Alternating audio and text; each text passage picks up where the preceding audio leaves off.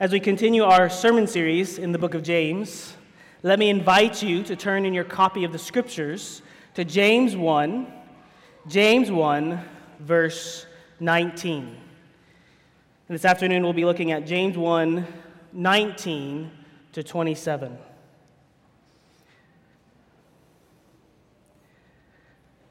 Listen carefully now to the all-powerful words of Jesus Christ. Know this, my beloved brothers. Let every person be quick to hear, slow to speak, slow to anger. For the anger of man does not produce the righteousness of God. Therefore, put away all filthiness and rampant wickedness, and receive with meekness the implanted word, which is able to save your souls. But be doers of the word, and not hearers only, deceiving yourselves. For if anyone is a hearer of the word and not a doer, he is like a man who looks intently at his natural face in a mirror. For he looks at himself and goes away, and at once forgets what he was like. But the one who looks into the perfect law, the law of liberty, and perseveres, being no hearer who forgets, but a doer who acts, he will be blessed in his doing.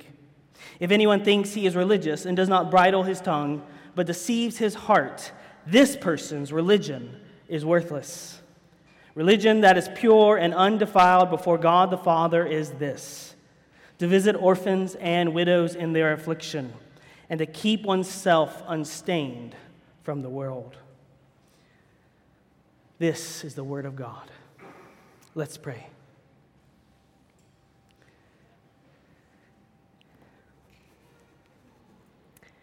Sovereign Lord, we praise you for the precious gift of your word. We ask that you will now help us to know your wisdom in the scriptures. We ask that you grant us grace to humbly receive your precepts and to obey all your commands. We ask that your word would cut and expose the depths of our hearts. Show us the wickedness of our sin that remains. Help us to turn our eyes to Jesus Christ and to behold the surpassing riches of his glory. May your word now go forth in power to open the eyes of the blind and to strengthen the faith of your saints. In the almighty name of Christ we pray. Amen. One thing I miss about the United States is the grass. Beautiful, luscious, green grass. When we moved to our recent villa, I was determined to have a yard. On one side, there's a garden area that the previous owners had covered with bricks. After the bricks were removed, I spent 2 whole days laboring, shoveling, and removing the gravel that was laid underneath the bricks. Eventually, the grass was delivered, and it was laid down in my yard. And the grass was everything I had hoped for. It was a beautiful, beautiful piece of home. Unfortunately, the splendor of that grass did not last very long. Even though I had worked very hard, I was unable to remove all the rocks from the dirt. And just like Jesus' parable of the soils, the rocky soil in my yard prevented my grass from fully taking root. And when the scorching heat came from the summer, most of the grass withered and died. The unhealthy roots were exposed by the harsh elements. Even though it looked beautiful for a season on the outside, it was withering on the inside. Beloved, just like the harsh elements of the summer heat, God has designed trials to expose the root of our hearts. As Pastor Sampson explained last week, trials serve as the training ground to test the genuineness of our faith. Everyone who truly belongs to Christ will endure. This is because our faith is a work of God who saves us and keeps us through his word. So look back in James 1, verse 18. This is how we concluded last week. Of his, that's God's, own will, he brought us forth by the word of truth, that's the gospel, that we should be a kind of first fruits of his creatures. You see, through the gospel, God causes us, by his sovereign decree, to be born again. He gives us new hearts that will endure in faith. It is a work of God. He has sealed us with his promised Spirit as a guarantee of our salvation. But a question still remains that James wants to answer for us. How do you and I know that we are really born again? You see, the work of the Spirit in our hearts cannot be seen with physical eyes. So what assurance do we have that we can have confidence on the day when Christ returns? Just like my grass that had withered, James tells us that the genuineness of our faith is known by observable fruit. It's known by observable fruit. The word of truth must take root, and it must bear fruit. The word of truth must take root and bear fruit.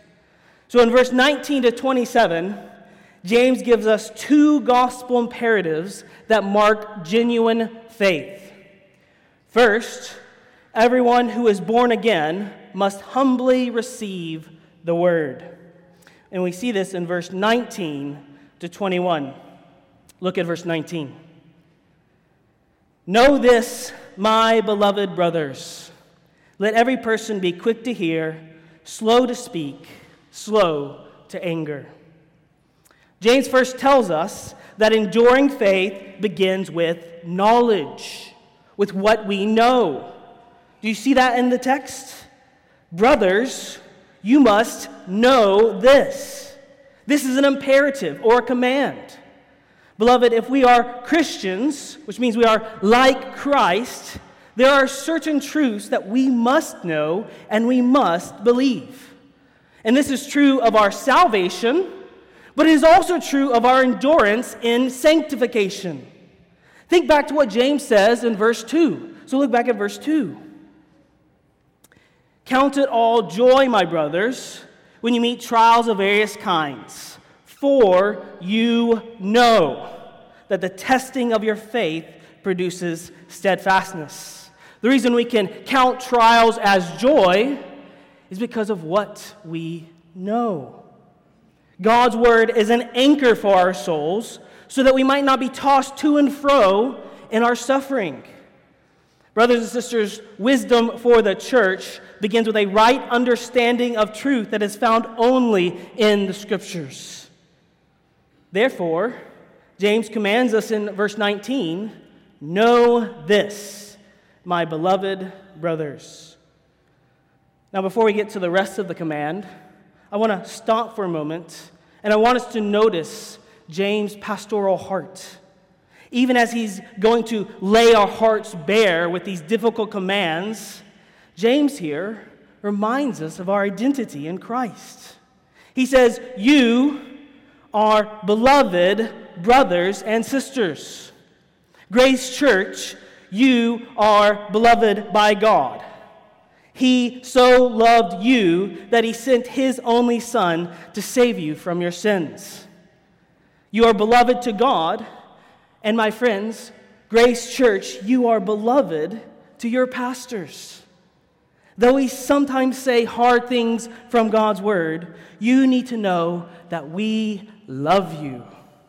We love you and we earnestly desire your eternal good. Beloved, we need to regularly remind one another of our identity in Christ as we seek to endure and obey all God's commands. So what must we know? Look again at verse 19. Know this, my beloved brothers. Let every person be quick to hear, slow to speak, slow to anger. One thing that we find difficult as sinful human beings is to control our tongue. In fact, James will say later in chapter 3 that every kind of beast and bird, of reptile and sea creature can be tamed and has been tamed by mankind, but no human being can tame the tongue. Think about the last time you gave in to gossip or said an unkind word to your spouse. Being slow to hear, and quick to speak is woven in the very fabric of our DNA as sinners. And you see, James is telling us here that one of the marks of the new birth is self-control over our tongues.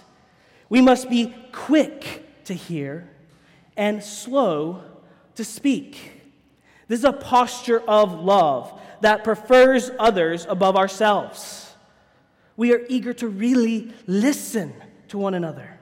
And we are eager to speak in such a way that would build others up in love. Now, it is easy to be kind with our words when someone is nice to you, right? Do you want to know if you really love one another in speech? How do you respond when your buttons are pushed and when you're tempted to anger? We are especially prone to speak rashly when we are offended. Just living with other sinners can create fractions in our relationships. And if we are not careful, we will bite and devour one another in our anger. So why must we be slow to anger? Well, James tells us in verse 20. Look at verse 20.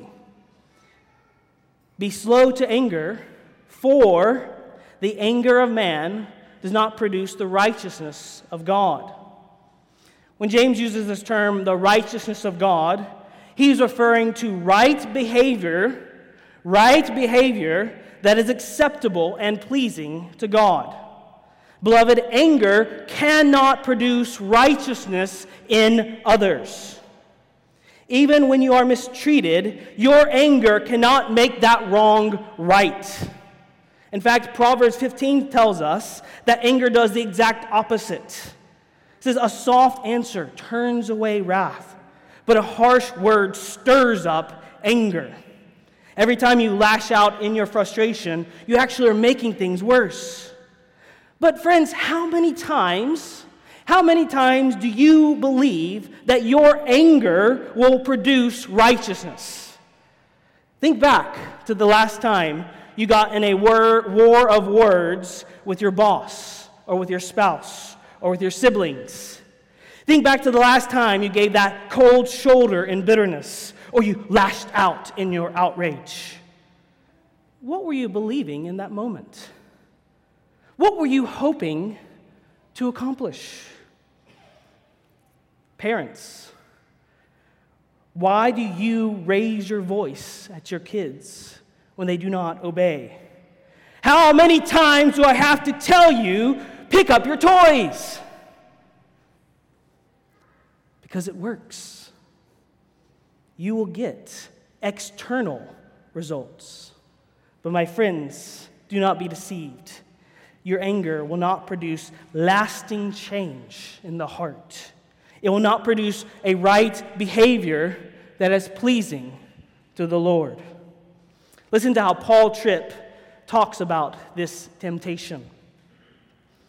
Some of you really believe that raising your voice will change a person. That volume is redemptive. And so when you're upset, you raise your voice. And when I am up in your face and I'm saying harsh things, what are you thinking? My, this is helpful. I wish that they would do that more. This person must love me. Scream at me more. I feel change happening within me. It sounds ridiculous, doesn't it? But this is exactly how we behave in our anger. So the question is, what should you do when you see anger rising in you? Repent. Repent. Repent of your anger and receive God's word. Look again at verse 21. Therefore, put away all filthiness and rampant wickedness, and receive with meekness the implanted word, which is able to save your souls. Here, put away means to renounce or lay aside.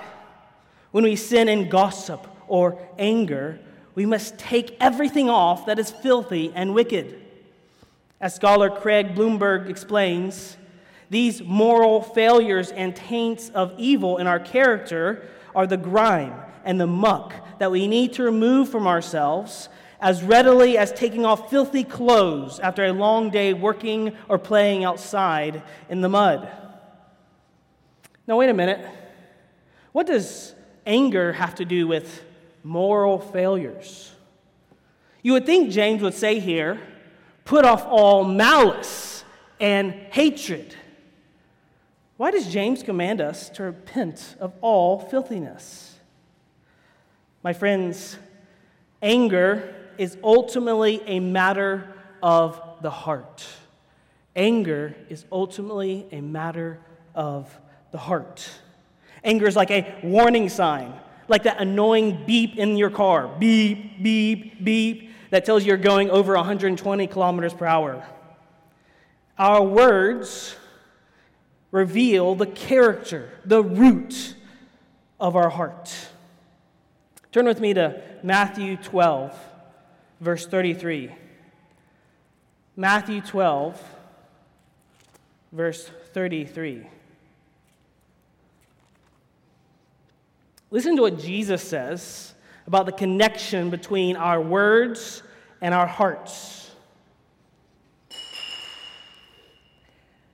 Either make the tree good and its fruit good, or make the tree bad and its fruit bad. For the tree is known by its fruit. You brood of vipers, how can you speak good when you are evil?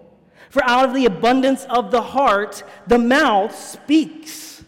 The good person out of his good treasure brings forth good, and the evil person out of his evil treasure brings forth evil. I tell you, on the day of judgment, people will give an account for every careless word they speak. Now, just as an aside, friends, I wonder if you really believe that you will give an account for every careless word you speak. Your sinful words reveal something that you are wrongly treasuring or wrongly believing. And we must allow God's word to expose our filth and correct our thinking. Look again at verse 21. Therefore, put away all filthiness and rampant wickedness, and receive with meekness the implanted word, which is able to save your souls. James here commands us to receive the word with meekness or humility. As he will later say in chapter 4, humility is an evidence of God's grace in your life. It is a posture eager to come under God's authority and to receive whatever he says. And what does it mean to receive the implanted word?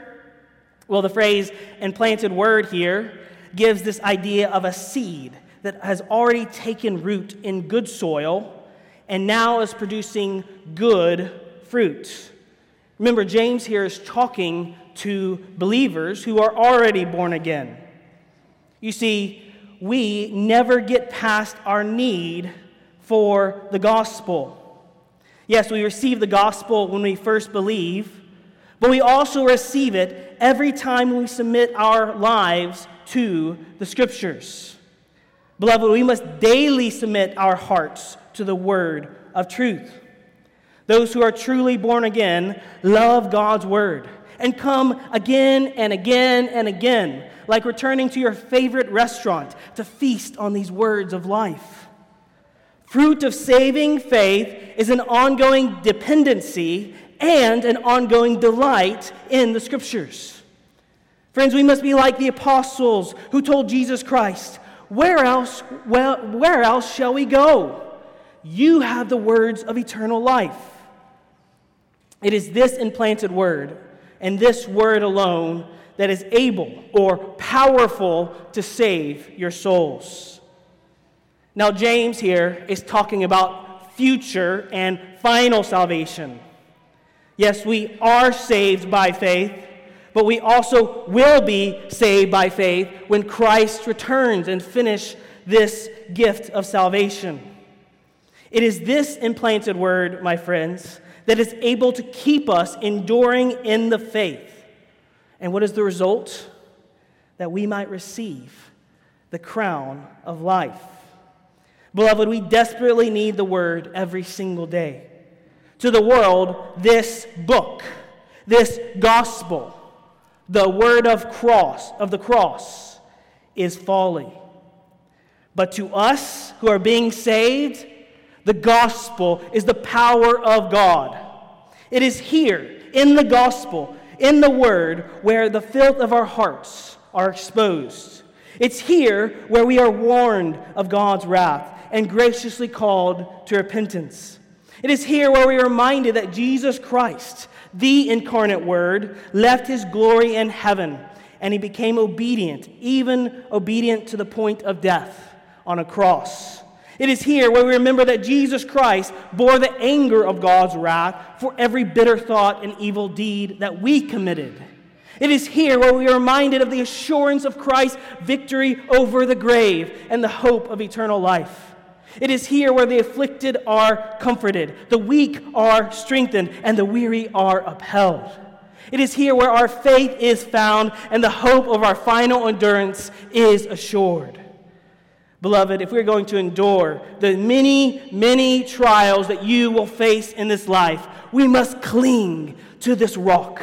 We must cling to the Scriptures every single day. Some of you are weak in your fight against sin because you are anemic in your diet. Maybe you are quick to anger or gossip because you daily rely on your own strength. Some of you need to till the soil of your heart. You need to remove the rocks that defile you. You need to repent of your sin. And you need to daily come to the fountain of life. You need to receive this word by faith, which is able to save your souls. So first, those who are born again humbly receive the word. Second, those who are truly born again must rightly obey the word. We must rightly obey the word. And we see this in verse 22 to 25. Look with me at verse 22.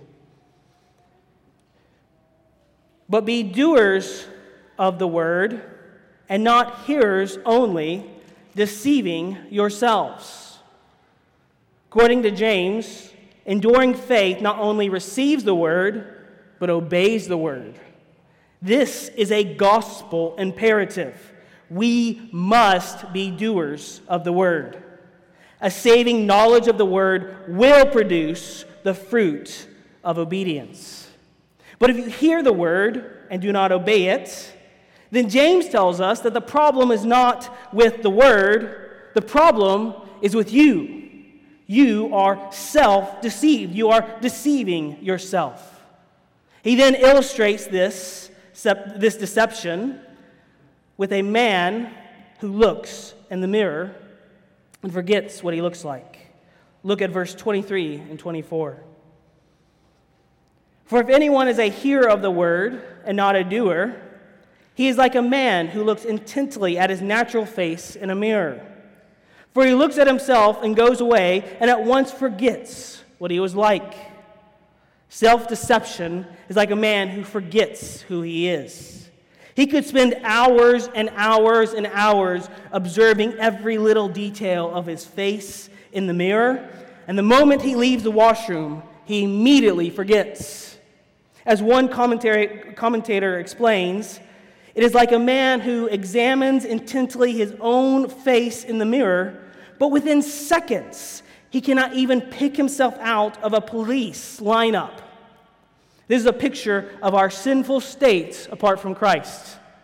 Without God's intervention, we hear the word and we leave unchanged because of the depravity of our hearts. You see, friends, there's nothing in us that can produce obedience.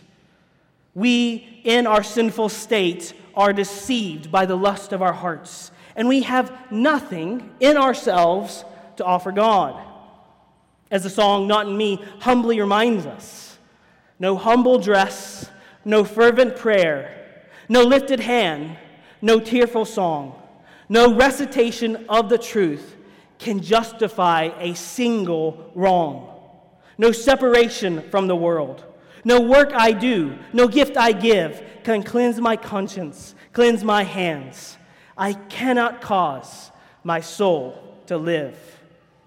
Friends, we need something outside of us to expose our self-deception and to produce a harvest of righteousness within us. Look again at verse 25. Verse 25. But the one who looks into the perfect law, the law of liberty, and perseveres, being no hearer who forgets, but a doer who acts, he will be blessed in his doing. Unlike the man who is self-deceived, this person looks into the perfect law of God and perseveres in obeying it. Now, the most clear reference to the perfect law is found in Psalm 19, verse 7, which says this: "The law of the Lord is perfect, reviving the soul. The testimony of the Lord is sure, making wise the simple." This perfect law that James is talking about is the Word of God. It reflects the holy character of God, and it and it alone can cause revival in a dead soul. Friends, it is the gospel alone that enables our obedience in faith. Unlike the man who forgets who he is like, genuine faith looks into the perfect law and obeys it. Now, James here calls the perfect law the law of liberty or freedom. How does the law of God lead us to freedom? Turn with me to Galatians 3, verse 23 to 26. It's probably one of the best passages on the relationship between the law and the gospel. Galatians 3, verse 23 to 26.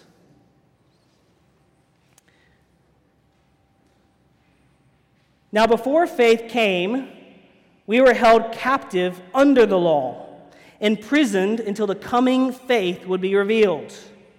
So then, the law was our guardian until Christ came, in order that we might be justified by faith. But now that faith has come, we are no longer under a guardian. For in Christ Jesus, you are all sons of God through faith." See, the law of God, the perfect law of God, exposes our sin, and like a taskmaster, leads us to Christ. Jesus Christ fulfilled every dot and tittle of the law through his perfect obedience. We are unable to obey the law and achieve righteousness and salvation, but Christ, he obeyed perfectly. And not only did he obey the law in his obedience, he obeyed the law and fulfilled the law in the curse by becoming a curse on the cross. Jesus Christ paid the penalty of our sin and has accomplished the righteous requirements of the law so that everyone who trusts in Christ will receive his perfect righteousness. This is what's called the Great Exchange. Our sin was imputed onto Christ, and his perfect life is imputed onto us. As Paul explains in 2 Corinthians 5:21, "For our sake, God made Christ to be sin, who knew no sin, so that in him we might become the righteousness of God. By faith, we are united to Christ, and we receive his righteous record. And in Christ, we are set free from the bondage of our sin. For freedom, Christ has set you free. God has written the perfect law on our hearts by faith in Jesus Christ. And now we are able to obey him." You see, James here is talking about the obedience of faith. Obeying from a heart that trusts in Christ alone. We obey the Scriptures by looking to Christ and trusting in His gracious provision. This is why for the Christian, listen to this. For the Christian, 1 John says, the commands of God are not burdensome. Do you believe that, beloved?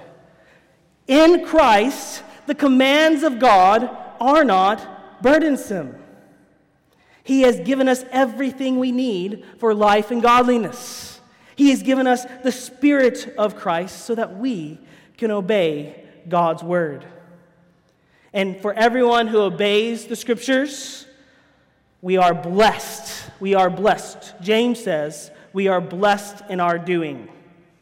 As the old hymn says, trust and obey, for there's no other way to be happy in Jesus than to trust and obey. I was tempted to sing there, but my wife wouldn't let me. It's a glorious hymn. Beloved saints of grace, you are equipped for every good work. You are no longer totally depraved. You have the Word of Christ, the Spirit of Christ, and the body of Christ to obey all His commands. So friends, trust and obey. Walk in the obedience of faith. You were made to know our Savior in the Scriptures. So read God's Word and respond in obedience. Offer lives of sacrifice that are pleasing to Him. No matter what God has ordained, you can find rest and joy as you walk in the obedience that God provides. Even if it costs your reputation, even if it costs your job, even if obedience will cost your life, the reward and the joy of knowing Christ is worth it all. Amen? Beloved, let us daily take up our cross and follow our Savior wherever He takes us. Now, James concludes with 3 applications in verse 26 to 27. What does it practically look like to receive and obey the Word? Well, first, we must bridle or control our tongue. Look at verse 26. If anyone thinks he is religious and does not bridle his tongue, but deceives his heart, this person's religion is worthless. The word religious or religion here is used to describe a devotion or a worship to God. James here is addressing everyone who thinks that they are a Christian. We have many in this room who think that they are a Christian, but he tells us, if you cannot control your tongue, listen to me, if you cannot bridle your tongue, then you are deceived in your heart. Friends, we cannot follow our hearts because you cannot trust your heart apart from Christ. Jeremiah 17:9 says, the heart is deceitful above all things and desperately sick. Who can understand it? Friends, we need others to help us examine our fruit and our words. This is why we have membership interviews when people want to join our church. We want to help them examine whether they are really born again. And James says that your words, what you say, reveal the spiritual condition of your heart. James here is talking about a tongue that is quick to boast. This is an unbridled tongue, quick to gossip, quick to tell a dirty joke, quick to curse, quick to slander others. He's talking about everyone who makes a practice of sin with your words. Friends, if you do not bridle your tongue, your worship is worthless and vanity in the eyes of God. If you cannot bridle your tongue, it is because deep down you love yourself and you love your sin more than you love God. Friends, some of you look religious on the outside, but are dead on the inside. You bear no fruit of obedience to God's word. You have rejected the gospel and have rebelled in your heart against His assessment of you. Maybe you're thinking right now, who are you to tell me what I can say and not say. I go to church. I try to be the best person I can be. What if I let a bad word slip every now and then? Or maybe you've been hurt by real injustice, and deep down, you shake your fist at God. And before you know it, you join the voice of the crowds before Pilate, crying out in anger, "Crucify him! Crucify him!" My friends, there's only one person in the universe who is right to be angry. But the good news of the gospel is that when he was reviled, he did not revile in return. He controlled his tongue perfectly. Though he was slandered and maligned and wrongly accused, he did not open his mouth, but like a sheep was led to the slaughter, and he laid down his life on the cross. Jesus Christ bore the full cup of God's anger reserved for us. He conquered and rose again, and now offers a pardon of forgiveness. My friends, repent of your sins. Turn away from your anger and your lack of self-control, and trust in Christ for the forgiveness of your sins. Receive the good news of Christ, which alone is able to save your souls. Now, beloved saints, may this serve as a warning for us who struggle to bridle our tongues. If you continue in sin, the scriptures are clear. You will not inherit eternal life. Let this passage be a warning that convicts your heart and leads you to repentance. Turn your eyes to Christ. He will forgive you, and he will grant you the grace you need to speak with kindness to others. Maybe some of you need to pull a brother or sister aside and ask for forgiveness for your harsh words. We must be a people who are quick to speak the truth in love. And when we sin in our words, we must humble ourselves and confess our sins. Beloved, may we be a people who pursue unity and love that produces a harvest of righteousness in our congregation. Second, we must also care for the needy among us. Look again at verse 27. Religion that is pure and undefiled before God the Father is this: to visit orphans and widows in their affliction, and to keep oneself unstained from the world. True worship that pleases God includes care for one another's needs. Do you remember the great commandment? To love the Lord your God with all your heart. And what is the second? To love your neighbor as yourself. In the early church, orphans and widows had no way to provide for themselves. They were completely dependent on the generosity of others. Beloved, fruit of saving faith is a love for one another that is marked by compassion, benevolence, and selfless service. Now, I want to commend many of you who have given time and time again to care for the needs of our congregation. Beloved, this is an evidence of God's grace in your life. And we as pastors praise God for the many ways you care for one another. So in our continuing to care for one another, I want to give you two brief exhortations. First, I want to encourage you to examine the reason that you give.